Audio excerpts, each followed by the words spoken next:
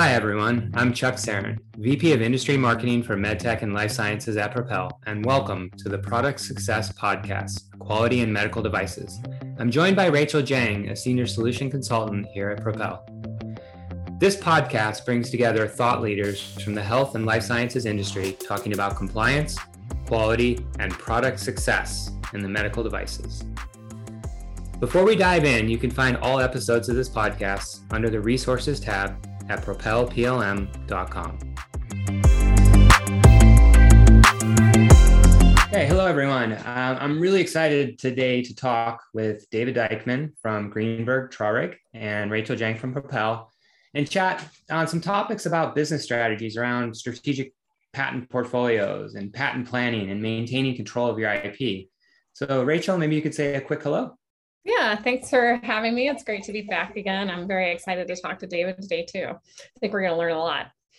Okay, awesome. And again, I'm really excited to be joined by Dave today. He's a registered patent attorney with like over 25 years experience in patent IP law.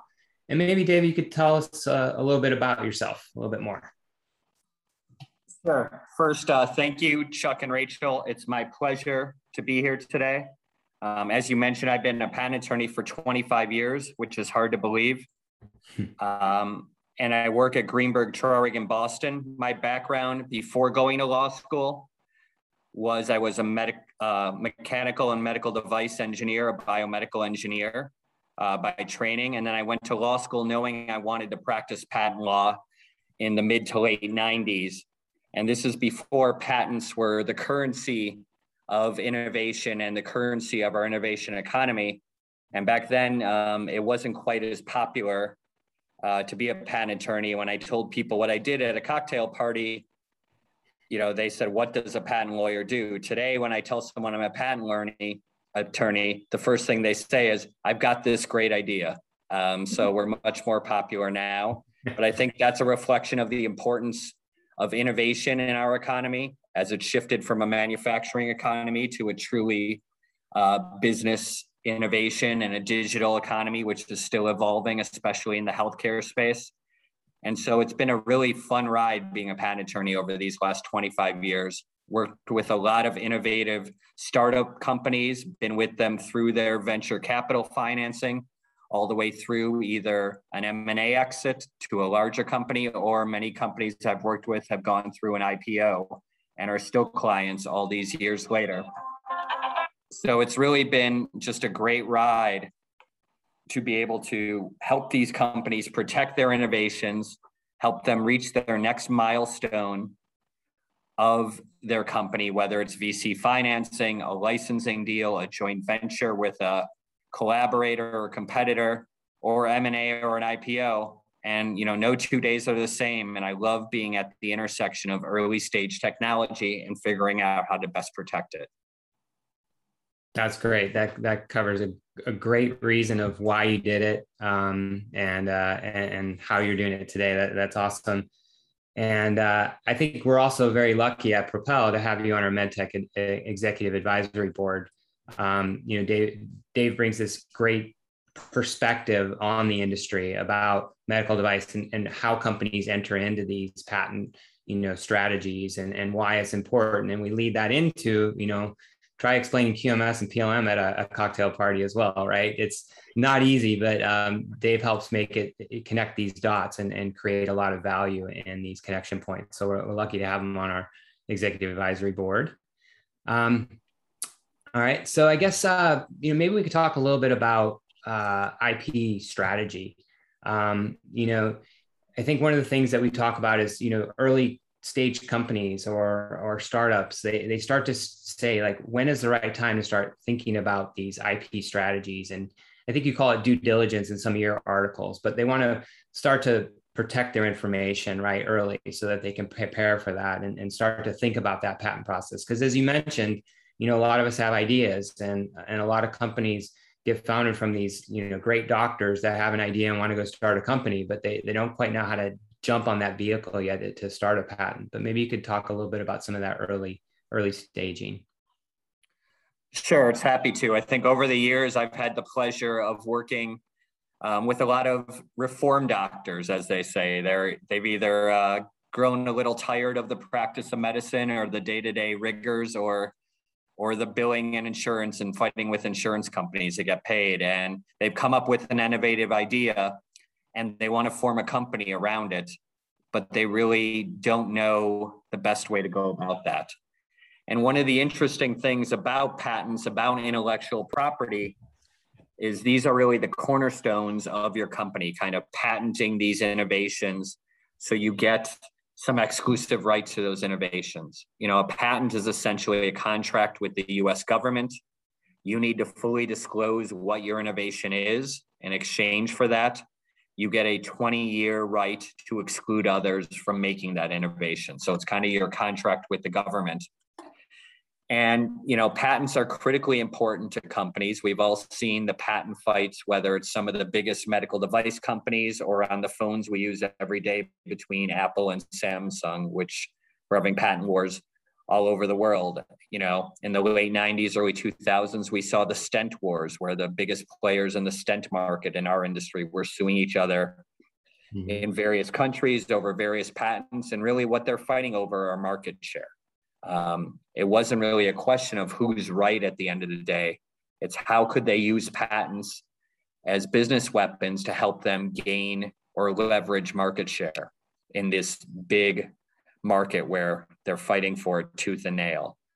So I think patents are critically important, but the most important time to solidify your patent estate is earliest days of your company or innovation, oftentimes before you have funding.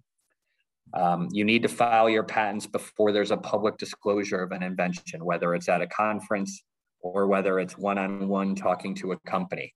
So if you think about it from that perspective, filing your patents early and then filing them often on incremental improvements are key to building a robust strategic patent portfolio, which the VC dollars and the deals will follow. But that time when you need to spend the money is when you really have perhaps the least amount of money in the company before you get that big funding round. You need to invest in your IP strategy to protect your innovations. And really that's going to be a springboard to your commercial success later. And that's especially true in the med tech space where, you know, you need FDA approval for the majority of your products. So you can't just go right into the market.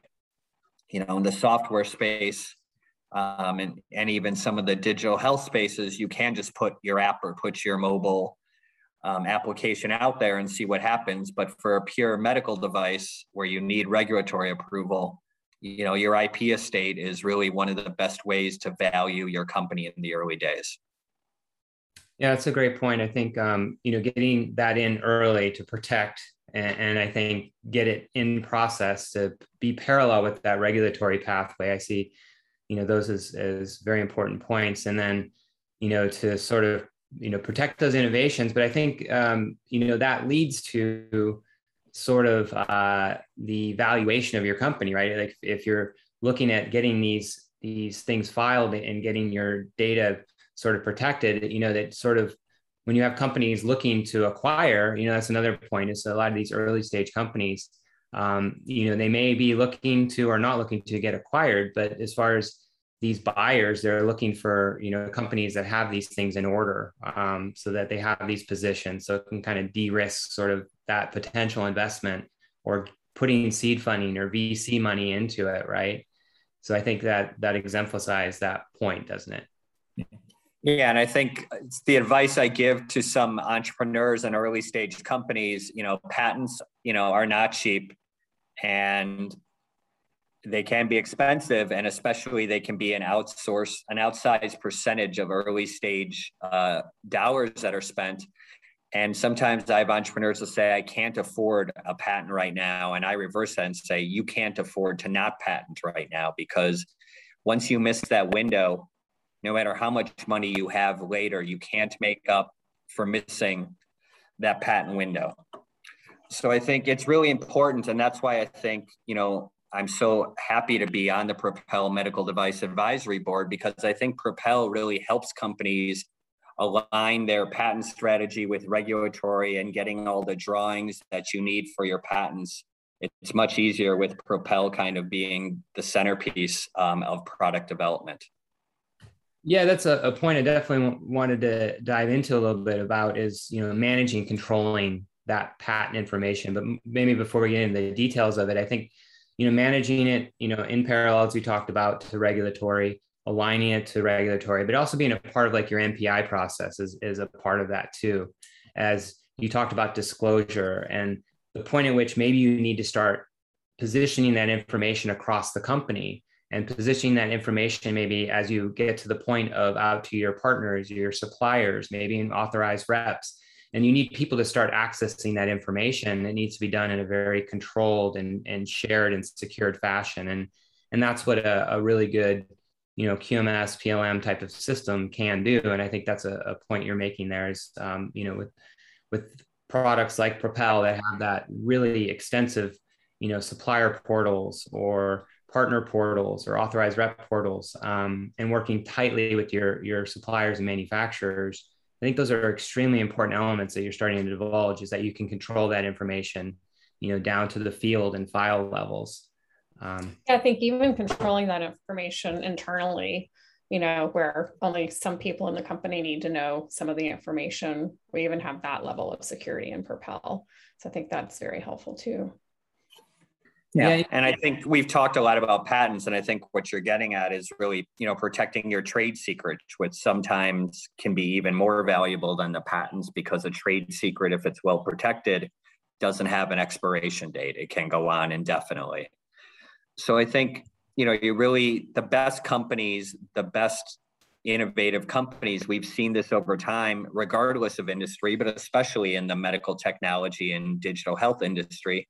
The biggest innovators have a culture of innovation and protecting their ideas, whether it's through patents, through trade secrets, certainly NDAs with potential customers, competitors make sense, and just making sure that there aren't any inadvertent disclosures, which can come back to haunt the company years later. Yeah, great points. I think when you talk about some of the data and you talk about trade secrets being, of great value, and I think of, the patents and the trade secrets, but the trade secrets, like you said, going indefinitely. And maybe we could talk a little bit about, some of the things that we hear a lot is our customers are collecting data from like patients or from how that device is being used, and they consider that to be very valuable IP. And in some senses, like trade secrets, right, as to how their patients are doing out in the real world, right? And that leads to actually bringing that data and funneling back in that voice of the customer back into the product development process, right? So you're able to capture customer issues or patient issues, and maybe customer service does that, and investigate those complaints and really bring that into the product development process to improve it. So I think one of the things that comes up in collecting that data is also, privacy of that data, which, gets into the personal health information or PII, and making sure that we're able to manage that information through. So I'm kind of on tangent here of trade secrets and being able to manage that data, but it is important to be able to collect it, feed it back into your, design and development process and improve your designs, or, potentially even extend to new markets. So maybe we could talk a little bit about what types of IP data beyond that. We talked about, collecting the data and analytics and getting that through into complaints in your quality event process. But, there's also like design data too, right? Which maybe gets into, you talked a little bit about some of the software and software IP. Is that something maybe as we talk about different types of IP, maybe you can talk a little bit about software, maybe even software as a medical device, and how some of these things play into your world? Sure. I think that's the biggest trend we've been seeing in the last, 10 years, and certainly in the last 5 years and the last few years during the pandemic, is that data is becoming such a valuable asset for healthcare companies. And the biggest thing with data is you need to make sure that a company owns its data. Even if you have the app and the users are entering their, whether it's diabetes info or their heart rate info or breathing info, you need to make sure that you actually own that data and you're able to use it. So that's the big thing there, is companies need to update their terms and conditions to ensure that they own all data from any software or apps or medical devices that may be transmitted either to hospitals, to the doctor, or back to the company. And it has the patient's permission to use the information that's collected for the purposes that are envisioned by the company, whether that's aggregating the data to find mega trends in terms of illnesses or recommending specific course of actions for a particular patient. And really what you have to do there is you need to make sure that, your data is meeting the healthcare regulations that you mentioned. And sometimes when software companies or tech companies enter the medical space, they're not as familiar with the HIPAA regulations and the European General Data Protection regulations that we've heard, GDPR. Yep. So I think you need to make sure that you're meeting your HIPAA obligations for personalized medical information. And if you don't, there could be some very bad consequences and bad publicity for the companies. So I think that certainly always becomes an issue when we're doing due diligence to look at acquiring or investing in a digital health company is, do they really own their data? How is it collected? And are they really doing what they specify in their terms of use? Many times companies do these terms of use and they might just copy another company's terms of use and not hire lawyers to do it, which is a big mistake. And they don't even know what their terms of use really give them ownership of. So I think that's another lesson learned we've seen. Sometimes you try to save a few dollars up front and you end up really hurting your company's value down the road by not doing things right from the start and getting your lawyers involved early on as you're crafting these policies. And I think the same is true, for trade secrets and software. You need to make sure that you own the trade secrets. Oftentimes, if you're working with consultants, do you have an agreement where everything they create is owned by the company? Oftentimes you don't. The same is true of co-founders in the earliest days of the company. And certainly for software developers, more and more of that development is being outsourced, whether it's to India, to Eastern Europe, or even to African countries now, where developers are sometimes much less expensive and sometimes faster than their counterparts in more developed countries. But you really need to make sure you get a general assignment, that this is a work for hire where everything will be assigned to the company, and a specific assignment. If some of this software becomes your company's core code, and we've seen this, and then 5, 6, 7 years later, there's an acquisition, during diligence, they're going to ask who developed this software. We need a list of all the early consultants. And then the next question is, show me their signed agreements. And if you can't produce that agreement, you're going to have to go, A, track that person down, and B, you're going to have to ask them, please sign this assignment. And oftentimes they say, well, I know your company is worth a lot more now, so I'm going to want some sort of payment to sign over this code. And you wouldn't be coming to me unless you really need it. So they're thinking in their mind. So, it borders on sometimes a very high price to get that assignment at a later date when it could have just been tied up early on with a bow on it, and you would have avoided a big issue down the road. Right. So if you outsource it, you got to make sure to your point, you can get that source code, the underlying source code, or whatever you're contracting out, or in some cases you're leveraging maybe third-party software or licensed software, right? And then to the same point, you have to make sure that that's all covered. That's a really good point. We definitely have some customers that are software as a medical device where, that's the product. And we talked about the UI and making sure that all these things are in order, from design patents to your software IP. So those are really excellent points there. And I think, Chuck, just to elaborate on one point, certainly software, is becoming more ubiquitous in medical technology, whether it's augmented reality to assist in surgery, use of AI in diagnostics, and your robotic surgery obviously is software driven as well. And oftentimes in the early days, software developers, they don't write all their code from scratch. They might be able to take some open source software or something off the shelf.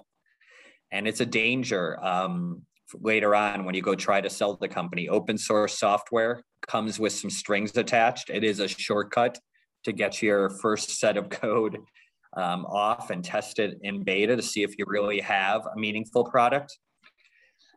But if you use open source software, you might have the unfortunate side effect of having to disclose your source code, which can be a real detriment to a company that's built on innovation and trying to protect their source code. So you just have to be very careful with open source software and third-party software libraries that are added into companies' proprietary software. That brings about a good point. You brought the word disclosure just a couple minutes back, and talking about making sure that there's a certain point in time where you may have to disclose some of your information. I would think as a lot of these startups, and that you want to balance the point of your patent process, your trade secrets, as you're alluding to here, but how do you protect your designs and your IP from being disclosed too early and being disclosed to the wrong point? Like, for example, when you do like a 510K, right, or pre-market submission or something, and you're sort of revealing a lot of your documents, and you've done that process versus maybe like a Q submission, kind of an early stage pre-market submission, or to the point when you file for your patent. Maybe you can talk a little bit about that disclosure element and how that happens, and when you want to protect it, and when it actually gets, put out to be available through like a Freedom of Information Act, I saw as, one of the points where somebody could request it. Yeah, and I think that alludes to a point we spoke about a bit earlier about having your regulatory and patent strategy, walking lockstep together. So whenever you do a regulatory filing, we consult with our clients to make sure that even the latest incremental improvements that may be disclosed to the FDA, those have already been filed in patent applications. Because in some instances where that doesn't happen, if your FDA submission is before you file your application, that FDA submission can be viewed in some courts as a public disclosure, even though it's confidential at the FDA, but you're still disclosing it to a third party. So it's therefore can be considered a public disclosure and work against you for your own patents. So really the key is before any public disclosure, whether it's at a conference, whether it's to the FDA, whether it's a one-on-one VC meeting, make sure you filed at least a provisional application covering whatever is spoken about at that meeting. And over the years, we've had, some crazy situations develop where someone has talked to us, on the airport in the East Coast. They're going to a meeting with a partner or with a VC on the West Coast. And while they're in the air for that 5 or 6 hours, we file a patent application so that when they land, they can disclose it at their meeting. But the reality is it met the law. It was filed first as a patent before there was anything that could be viewed as a public disclosure, and that best protects the company. Okay. Yeah, that's why I love having you on our board. You bring about so many ideas of either product areas we have or we want to venture into, but having legal as part of that process, a part of your product development process and your regulatory pathway, and I think it's really integral to have legal as part of that approval, so they know where you're at in that process. So, I'm thinking about a lot of our customers are using, like, for example, the product registration capabilities to know what country you can sell your product in at what time. And I think that having legal and all the cross-functional teams see where you're at in that registration process is important. So that, to your point, if you can design for regulatory, you can design for compliance, you can pull that earlier into the process, you can let everyone sort of see that at the same time. So that's what sort of resounds from some of the things you were saying, is making sure legal's, in the mix there and a part of that process. Well, I think, one of the old legal kind of strategies that bears a lot of truth is it's so much easier to do things correctly up front than to try to correct a mistake later. It's much more time consuming and much more expensive to try to correct something that wasn't done correctly from the start. So I think that's always good advice for established companies and certainly for early stage companies. Great. I think I wanted to talk to you a little bit about the sort of processes and procedures and maybe capturing that and managing that. But before I get to that question, you got me thinking a little bit about the countries and how are you seeing, globally things happening today? Are you seeing, companies release, in the US market first, with the whole EMDR, making the bar a little higher? And the timing that we're all coming across without getting too many details here. Are you seeing them release in, the EU second? And, obviously with, just the tides and ebbs and flows with China, kind of what are you seeing globally happening right now from med tech companies, life science companies, you deal with a lot of robotics companies. What are you seeing the dynamics happening globally now? So I think it's a very interesting time in medtech, and a lot of patent strategy, internationally, a lot of it plays into what stage is your company at, but more importantly, what is your company's long-term goals? Mm-hmm. Are you looking to end up developing a standalone company that's going to have its own sales force that's selling around the world? Or do you plan to get acquired and piggyback on an existing player's sales force around the world? Do you plan to do an IPO, or are you looking for an M&A exit? And I think that defines your patent strategy. The challenge with international patent strategy is US patents are expensive, but international patents are even more expensive. And, the patents kind of follow the market. Like you said, the US is still the top medical device market with the most revenue. Europe is second. It's a big chunk. You can file a European patent, which covers 31 established countries in Europe. Things are getting a little more interesting with Brexit, but we can plan around that and file directly in the UK if we need to get protection there. But I think over the last decade and currently in the last few years, it's the rise of patent applications either based in China or filed in China. Because A, it is such a big market, and B, if you do plan an exit to a really major top 10 medical device player, they often view China as a critical market. And if you don't have a patent there, they're going to ding you on your valuation at the end of the deal, saying, we love your technology. We love that you've protected in the US and Europe. We think China is going to be a potential big market for that. We're really disappointed you don't have a patent in China. And that's a huge change from when I started practicing in the late 90s and the early 2000s. Back then, very few med tech companies or very few companies, period, were going into China. And part of the reason for that is that China's patent system really just started in the 1980s. It's not that old. The U.S. patent system goes back to the Constitution, back to 1776, Article 1, Clause 8, Section 8, to protect the arts and sciences, right in the words of the Constitution. That's the basis of the patent system. So our patent system in the U.S. is a couple hundred years old. It's not perfect, but we've worked the majority of the kinks out of the system. China's patent system is much younger. They've asked me to come speak in China a few times to kind of educate their inventors about intellectual property and how to protect their inventions and respect the intellectual property of other people's inventions. But I think China's rise as a patenting destination is clearly happening. And for those companies a few years ago that said, I didn't want to spend, the $5,000 or $10,000 up front, it ends up costing them more negatively in the background. So I think we're seeing more and more people filing in China.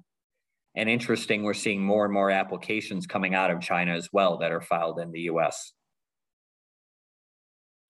Okay, very, very, it's a great perspective there. We started to touch on a little bit about, just managing the different processes around patents, the procedures around patents. And I don't want to digress into that, but you started to talk about having the right system to do that.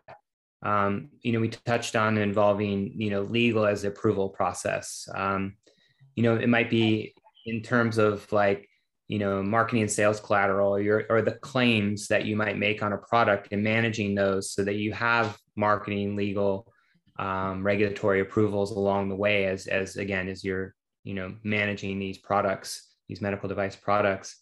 But maybe you can lend a little more information on just how are you managing, or how do you advise managing all the processes around this, or procedures around, patents and trademarks, maybe what you've seen companies, med tech companies doing?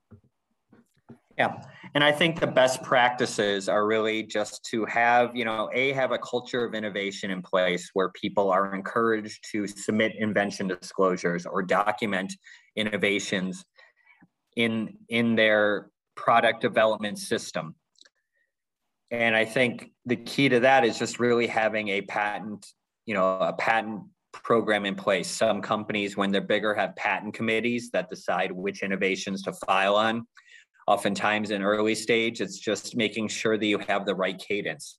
If you truly are an innovation company, you should be filing multiple patent applications in a year covering your innovations. So I think that's one way, is to get your applications on file. That's the first step. And then once they're on file, one thing where we've had great success at Greenberg Traurig and working with my clients is really doing proactive patenting, where we're very aggressive with the patent office, taking advantage of the USPTO's fast track programs to get their patents to issue quicker. A patent application is great, but when you're going to meet with a VC or a partner, a patent application is still uncertainty. You don't know if it's going to issue as a patent, and whether it's going to be a broad patent or maybe a narrow patent, or maybe there's going to be prior art that could block it from ever issuing at all. So what we do is we utilize a lot of these fast track programs. Track 1 program, accelerated examination, is one example, or the patent prosecution highway, where we interface early and often with the examiners. There's a big patent backlog now, approximately 600,000 patent applications. So if you file a patent application today, you're number 6,001 to be examined, which means it's going to take more than a year. Oftentimes the average is about 15 months to get a first action. Mm-hmm. But if you use these patent prosecution highway or track 1 fast track programs, you can skip to the front of the line. And sometimes there might be a small cost up front, but if you can get your patent faster, then when you go to that VC or partner meeting, you have a rock solid asset to present them, and you can bring them to the table oftentimes quicker for better valuation, which is the name of the game. Okay, great. Talked a little bit about countries, talked a little bit about, the processes and strategy here. Anything as you look ahead to, you've seen a lot of trends you've talked about in the past and recent. What about looking further ahead, in 2022? Is there any kind of regulations or any other things? You mentioned China, of course, but any other things that you're looking for as challenges ahead in the next year or two from a high level? Yeah. Well, I think the biggest trend in medical technology companies that impacts IP that we're seeing now is just the convergence of data, digital health with traditional medical devices. I think as we're looking more and more at chronic conditions, whether it's diabetes, oncology, or some of these other just major market issues, and certainly COVID, data is king. And I think protecting your data and having traditional medical device manufacturing companies working with data, that's not something they did in the past. So I think that convergence is driving new frontiers in healthcare. And I think patients and the providers are demanding it. So I think that's the trend we're seeing, even filing a lot of new uses for older devices in conjunction with a data collection, whether it's through an app, whether it's through a sensor, a wearable sensor, whether it's in your watch or your clothing or elsewhere. And I think that data is going to drive innovation in healthcare, and whoever owns that data is going to be sitting on a treasure chest. That's great. Have that data, control that data, secure data. Those are all resounding points here about having it and then also being able to manage it. That's great. I guess we'll start kind of closing this out a bit. And I'm just thinking, are there any other topics or any other things that come to mind that you'd like to, address or summarize? Yeah, I think, there's a few key themes here that you've done a great job of getting to. I think number one is, you need to make sure that you're really building a strategic IP portfolio where patents are the foundation. You need to protect your innovations and build a strong patent portfolio. Number two is you need to make sure you secure your ownership rights in IP, whether it's patents, and make sure you have written assignments, but certainly in your development agreements with software developers, with third-party consultants. It's so easy to get those assignments contemporaneously and can be so difficult and time-consuming to get them at a later date. So I think those are two issues that we keep seeing over and over. And then number three, we haven't touched on quite as much is, you need to know the patent landscape. Companies are often doing competitive intelligence on the market, but they need to do the same thing in the patent landscape. If you know who your competitors are, we can monitor their patents and see where their innovations are heading. So it's one thing to know what's going on in the market today, but if you can see what patent applications they're filing, you know where they're looking to go in the coming years ahead. And oftentimes you can put your own patent application in there that can throw in a speed bump or a roadblock on your competitor's path to product development, and that can put you in the catbird seat later on. So I think, doing those three things are the cornerstones of a successful IP strategy for an early stage company or an established company. And then you need to be prepared for due diligence and investment success. They're going to ask these hard questions. You can't hide the ball. If you try to hide the ball, it's going to come out at some point, whether it's through VC due diligence, certainly through M&A or IPO. And if it comes out, the later it comes out, usually the bigger problem it is. Problems tend to get worse. They don't just disappear. You can't sweep them under the rug. So I think if there is an issue, fix it early you can. And if not, just be proactive and own it and address it. And that's the way to commercial success and also success, in the marketplace. We're seeing a great market right now for IPOs for medtech companies. The SPAC IPO market could not be hotter in 2021. We've been involved in some of those deals, and the valuations are really astounding. But it all based on the cornerstone of protecting those innovations and creating market exclusivity. Excellent, David. Yeah, it's an incredible insight you're bringing, and we really appreciate your experience, your perspectives, all the information and the learnings that we've got today talking with you. I'm really looking forward to September 21st. We've got a biomed device panel where you're going to be moderating that with myself and Carlo from Alira Health and Vincent Wong from Tom's Corporation. So I look forward to that. We're going to talk a little bit about M&A and CDMO and talking about a perspective from an OEM or customers. How are they sort of working with their CDMOs through these times of great acquisitions and changes. I also look forward to our next advisory board meeting and your fresh insights there. But I just wanted to say, David, really appreciate your time today. Incredibly insightful and a lot of learning here today. Thank you. Well, it's my pleasure. And, the panel on the 21st will be easy. When I've got you and the other Rockstar panelists, I'll just try to keep the conversation going and stay out of the way. And certainly this is a topic, as you can tell, I love it. I live it. I've written a number of articles about this as well. If you Google me, you can find links to my articles. I love sharing the knowledge and helping companies protect their innovation and do it the right way that leads to a great ROI at the end game. Excellent. Thank you much. Take care. Thank you. I hope you enjoyed this episode. Be sure to subscribe to be notified when a new episode is posted, and please feel free to share it with a colleague. If you have any questions you want answered during an upcoming episode, please send them to podcast@propelplm.com. Thank you so much for listening. Until next time.